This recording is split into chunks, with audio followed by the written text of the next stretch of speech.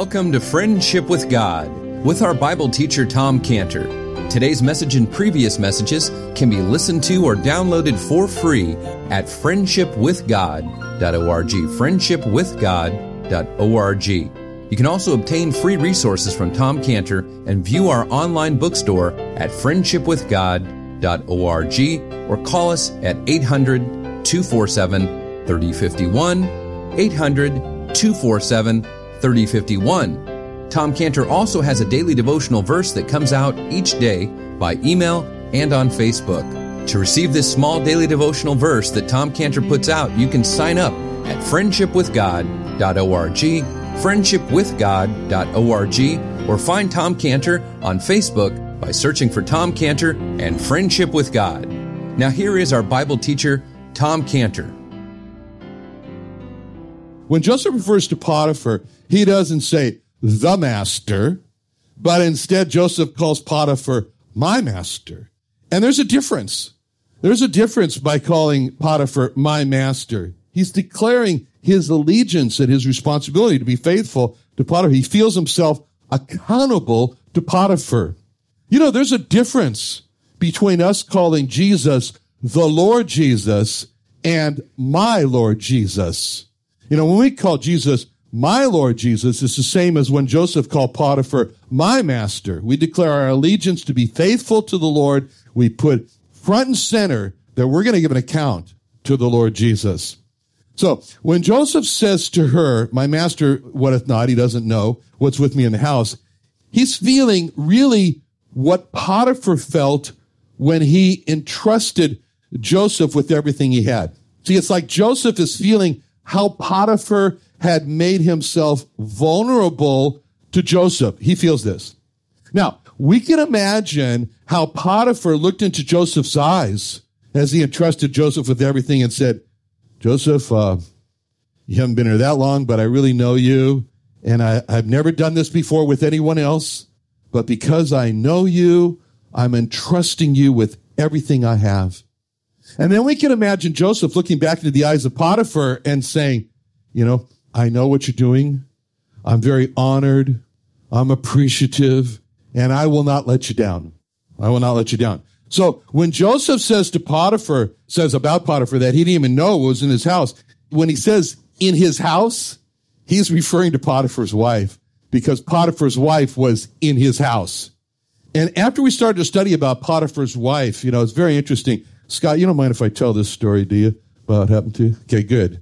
All right. So Scott was leaving prayer meeting on Wednesday night, and it was raining, and Scott was parked at the stoplight here when a woman came and knocked on his window and asked for help to get to her hotel, which wasn't very far because it was raining. So Scott, you know, took her to the hotel, and all along the way, this woman was like Potiphar's wife. She was leaning on Scott with lie with me, day by day, you know, minute unto minute. And Scott said, I can't do that. And then the woman, her argument was based on no one would know. That was her argument. No one would know. And Scott, oh, great Scott. Scott said, God would know. God would know. And that he was a Christian. So what the woman was saying to Scott is, why not lie with me? And Scott had an answer to the woman's challenge. And Scott's answer was God. That's all, God. And that's what makes the difference between the world and an obedient believer. The obedient believer has an answer to the question or to the challenge, why not lie with me? And the answer is God. But the world doesn't have God. And so the world has no answer to the challenge, why not lie with me? Which is why there's so much, as I mentioned, immorality in the world today. So it's the same answer that Joseph had for Potiphar's wife. Why not? God. That's the answer. How can I do this great wickedness and sin against God? Now, when Joseph says in verse 8, he hath committed all that he hath to my hand, we can picture, you know, he said that his hand, you know, we can picture Joseph looking at his hand and he's saying, you know, he hath committed all that he hath to my hand. And then we can see him thinking through, shall I with this hand touch his wife? And so Joseph knew what God had told Abimelech about touching his very beautiful great-grandmother, Sarah. In Genesis 20, verse 6, God said unto him in a dream, God said to Abimelech, in a dream, yea, I know that thou didst in the integrity of thine heart, for I also withheld thee from sinning against me. Therefore suffered I thee not to touch her. With his hand, to touch her.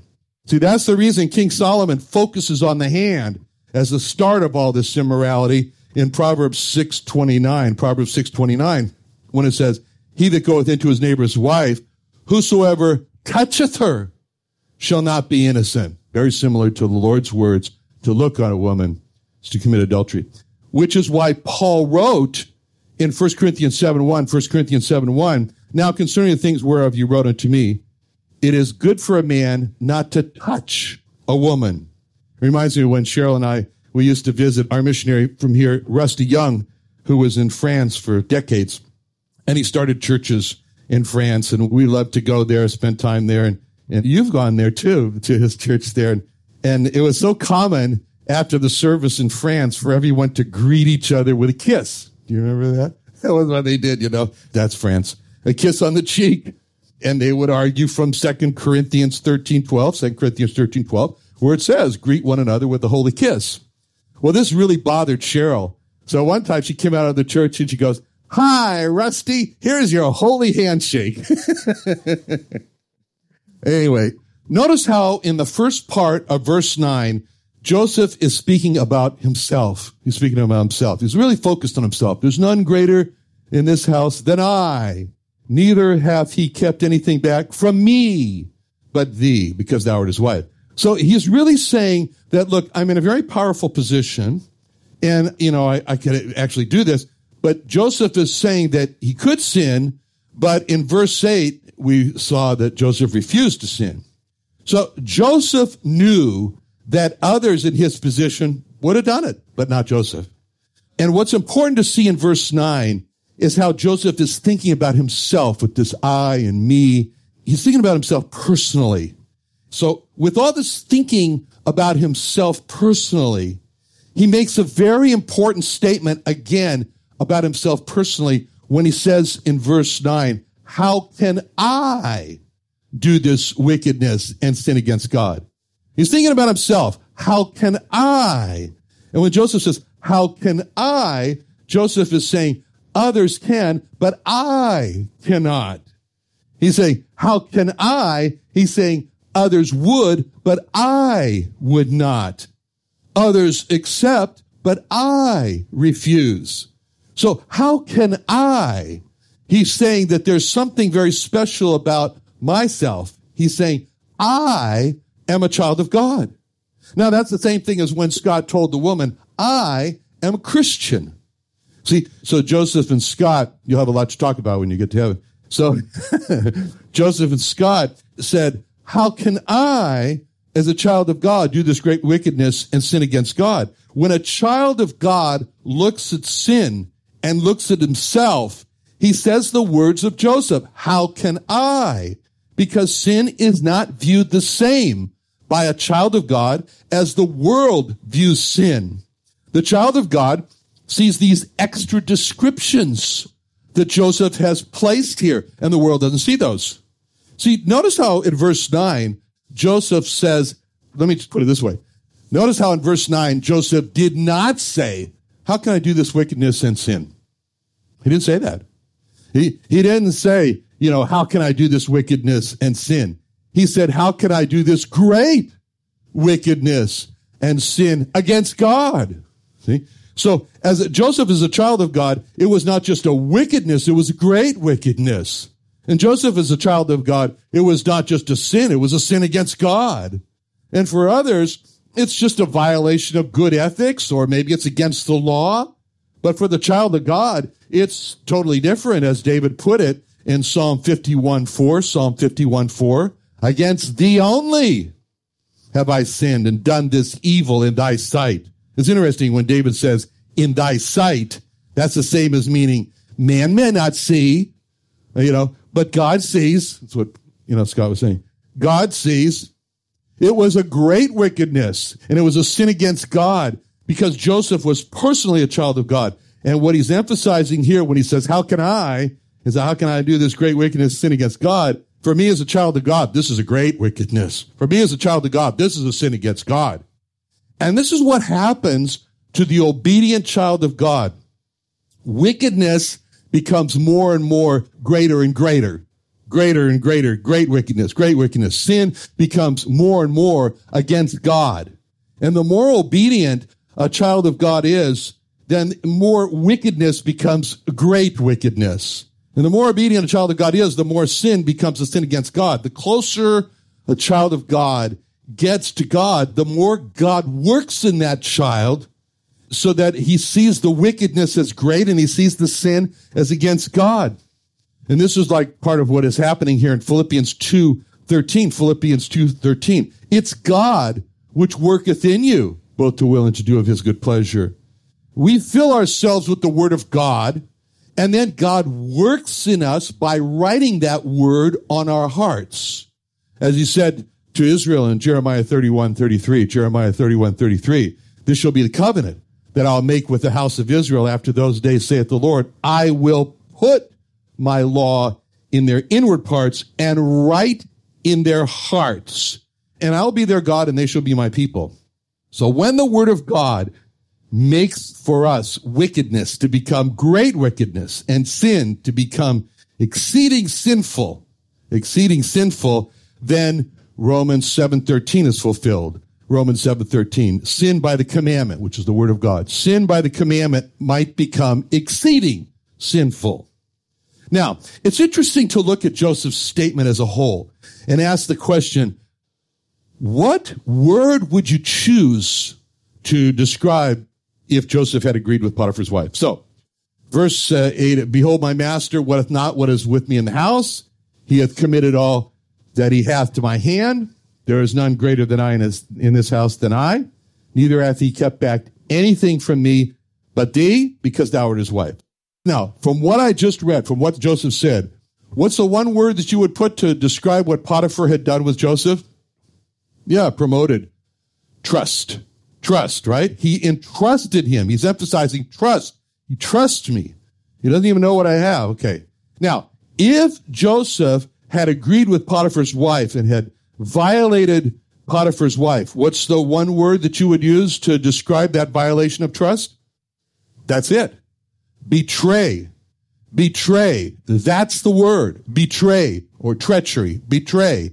That's what a violation of trust is. It's a betrayal.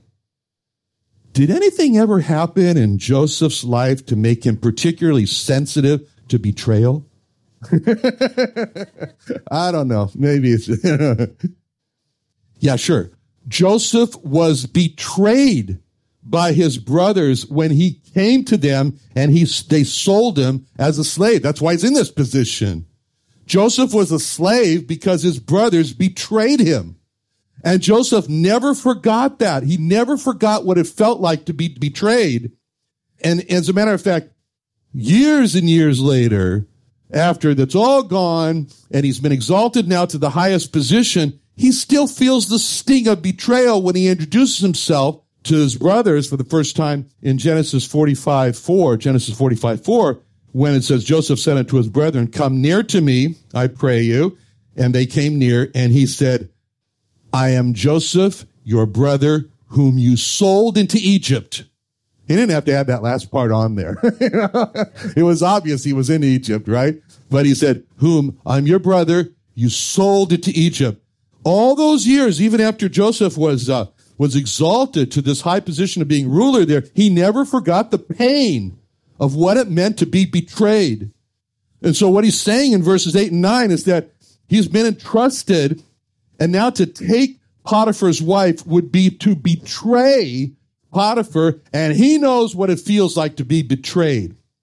So when Potiphar's wife says to him, lie with me, Joseph remembers the day when he trusted his brothers, and he remembers the awful feeling of being betrayed by his brothers as they sold him, stripped him, and sold him into slavery. And he says, You know what? I know what betrayal feels like. I hate betrayal. I will not betray Potiphar.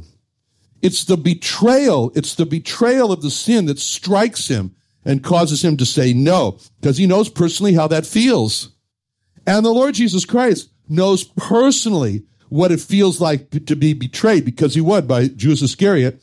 In Luke 22:47 says, while he yet spake, behold the multitude, and he that was Judas, one of the 12, went before them, drew near unto Jesus to kiss him. But Jesus said unto him, Judas, betrayest thou the Son of Man with a kiss? And the night before he's crucified is described by this words in 1 Corinthians 11:23. 1 Corinthians 11:23, I received of the Lord that which I delivered unto you, that the Lord Jesus, the same night in which he was betrayed, took bread. So it's front and center, this feeling of betrayal. So just as Potiphar trusted Joseph, so we trust the Lord Jesus Christ.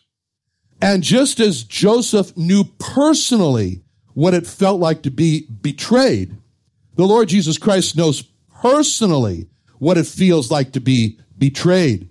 And therefore, just as Joseph refused to betray Potiphar, so the Lord Jesus Christ refuses to betray us, as it says in Hebrews 13:5, for he hath said, I will never leave thee, nor forsake thee.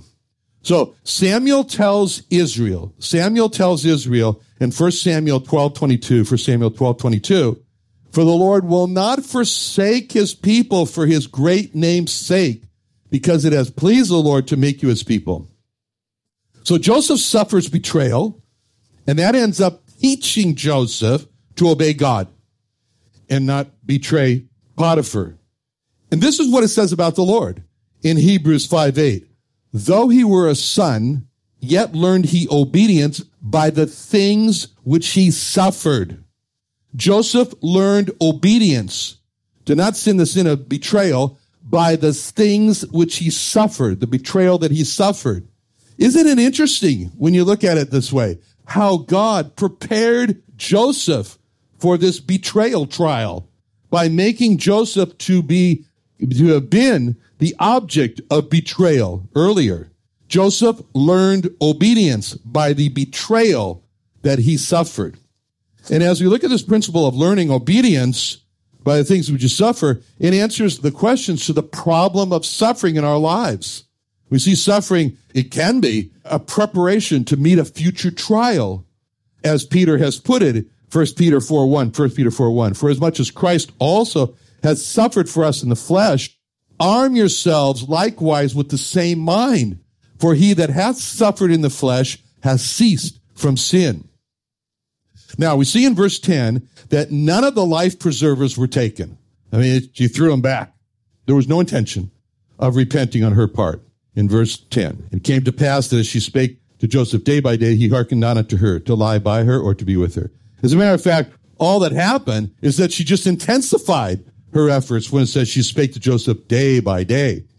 And that's what Scott said. This woman never stopped in her arguing with him, It was a continual grinding on Joseph day by day with an effort to wear him down, as it says in Daniel 7:25, and he shall speak great words against the Most High and shall wear out the saints of the Most High.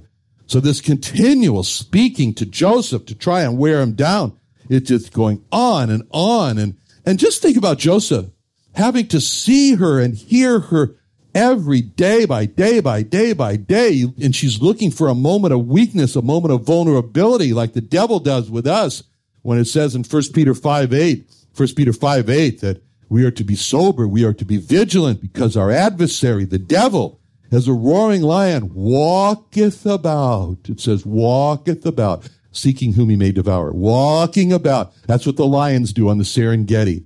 They don't attack the water buffalo, the elephants, whatever. They just walk with them. They're walking about, always there, always watching, always waiting for the weak animal to fall behind or stumble, and then they pounce. He's walking about. That's how in Job 1:7, the Lord said unto Satan, whence comest thou? Then Satan answered the Lord and said, from going to and fro in the earth, and from walking up and down in it.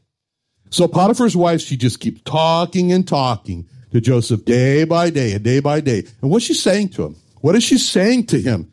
You know, we can imagine that she's saying, "Oh, Joseph, I think of you always. Oh, Joseph, you are my sunshine. Oh, Joseph, I long to see you. Oh, Joseph, I love you with my heart. I adore you. I crave you. I am mad about you." We can just imagine this. Now, that's a temptation for Joseph. I mean, he's craving for loving recognition. He wants to respond to this feminine love and admiration. But Joseph always kept this feeling of the sting of betrayal before him, and that led him to take his actions, which we see in verse 9. He hearkened not unto her, to lie by her or to be with her. That's a very interesting word. Hearken is the word Shema, from the great Shema. Deuteronomy 6:4, Shema Yisrael, Hear, O Israel. It means to hear and respond. The part that comes after it talks about respond by talking about God all the time, all the day. So he refuses to Shema to her, and he takes further action by keeping herself out of danger. When it says that he refused to be with her, he realized that she's not going to respond to repentance, and she's determined to bring me down, so he's more or less cut her off. And there comes a time when lost friends make it very clear they want nothing to do with our Lord Jesus Christ, and their only goal is to bring us down to sin, and that's the time to withdraw. So Joseph shuns her. He avoids being in her presence. And when our minds are thinking about temptation to sin, that's the time for us to displace those thoughts with Colossians 3:16. Colossians 3:16, let the word of Christ dwell in you richly, wisdom, teaching and admonishing one another in psalms and hymns and spiritual songs, singing with grace in your hearts to the Lord. And when the word of Christ dwells in us, then we put on the Lord Jesus Christ, as it says in Romans 13:14. Romans 13:14, put ye on the Lord Jesus Christ, make not provision for the flesh to fulfill the lust thereof. The provision for the flesh to fulfill the lust thereof happens when we leave space in our mind to think about sin. But when we fill our mind with the word of Christ, then we make no provision for the flesh. And when Joseph refused to be with her, he's doing that in Proverbs 5:8. Remove thy way far from her, come not nigh the door of her house. The advice is, if the train travels on the railroad tracks, don't play on the railroad tracks. That's what he's doing here. And we see how he keeps his mind on his business. In verse 11, it came to pass that Joseph went into the house to do his business.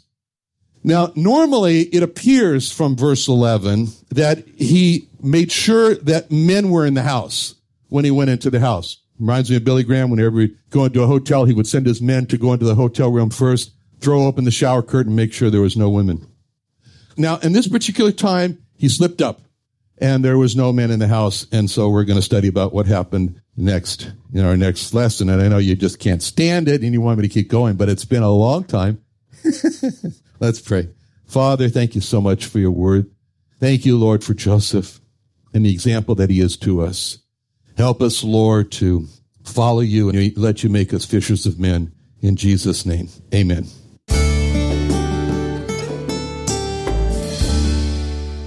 Another wonderful day studying the Bible with our Bible teacher, Tom Cantor, here on Friendship with God. Don't forget that today's message and previous messages can be listened and downloaded for free at friendshipwithgod.org, friendshipwithgod.org. You can also go online to find free resources from Tom Cantor and our online bookstore at friendshipwithgod.org. You can also find Tom Cantor on Facebook, and you can also go to friendshipwithgod.org to sign up for his daily devotional verse. Now, Tom Cantor is also the founder of Israel Restoration Ministries. You can visit that website at israelrestoration.org. Or you can write Tom Cantor at P.O. Box 711-330, P.O. Box 711-330, Santee, California. That's Santee, Santee, California, 92071. Or you can email Tom Cantor at friendshipwithgod.org. Tom Cantor at friendshipwithgod.org. Or for more information about Tom Cantor and Friendship with God and Israel Restoration Ministries, call us at 800-247-3051. Come meet Pam Tebow, Tim Tebow's mom, on Friday, August 4th and Saturday, August 5th at the Educate for Life Homeschool Conference, presented by the Creation and Earth History Museum in Santee, California. Pam Tebow will be speaking on homeschooling her 5 children, including Tim Tebow, and will worship with musician and singer Michael Sanchez from The Voice, and hear from special speakers Kevin Conover from Educate for Life, Pat Roy, formerly of Jonathan Park, and CEO Tom Cantor, president of the First Creation Museum and Friendship with God Bible radio teacher. Cost for the event is only $15 per day, and enjoy a Chick-fil-A lunch and fellowship with other homeschoolers. So invite your friends and register today for the Educate for Life Homeschool Conference with Pam Tebow at the Creation and Earth History Museum in Santee, California on Friday, August 4th and Saturday, August 5th. Call us at 619-599-1104, 619-599-1104, or visit creationsd.org. That's creationsd.org.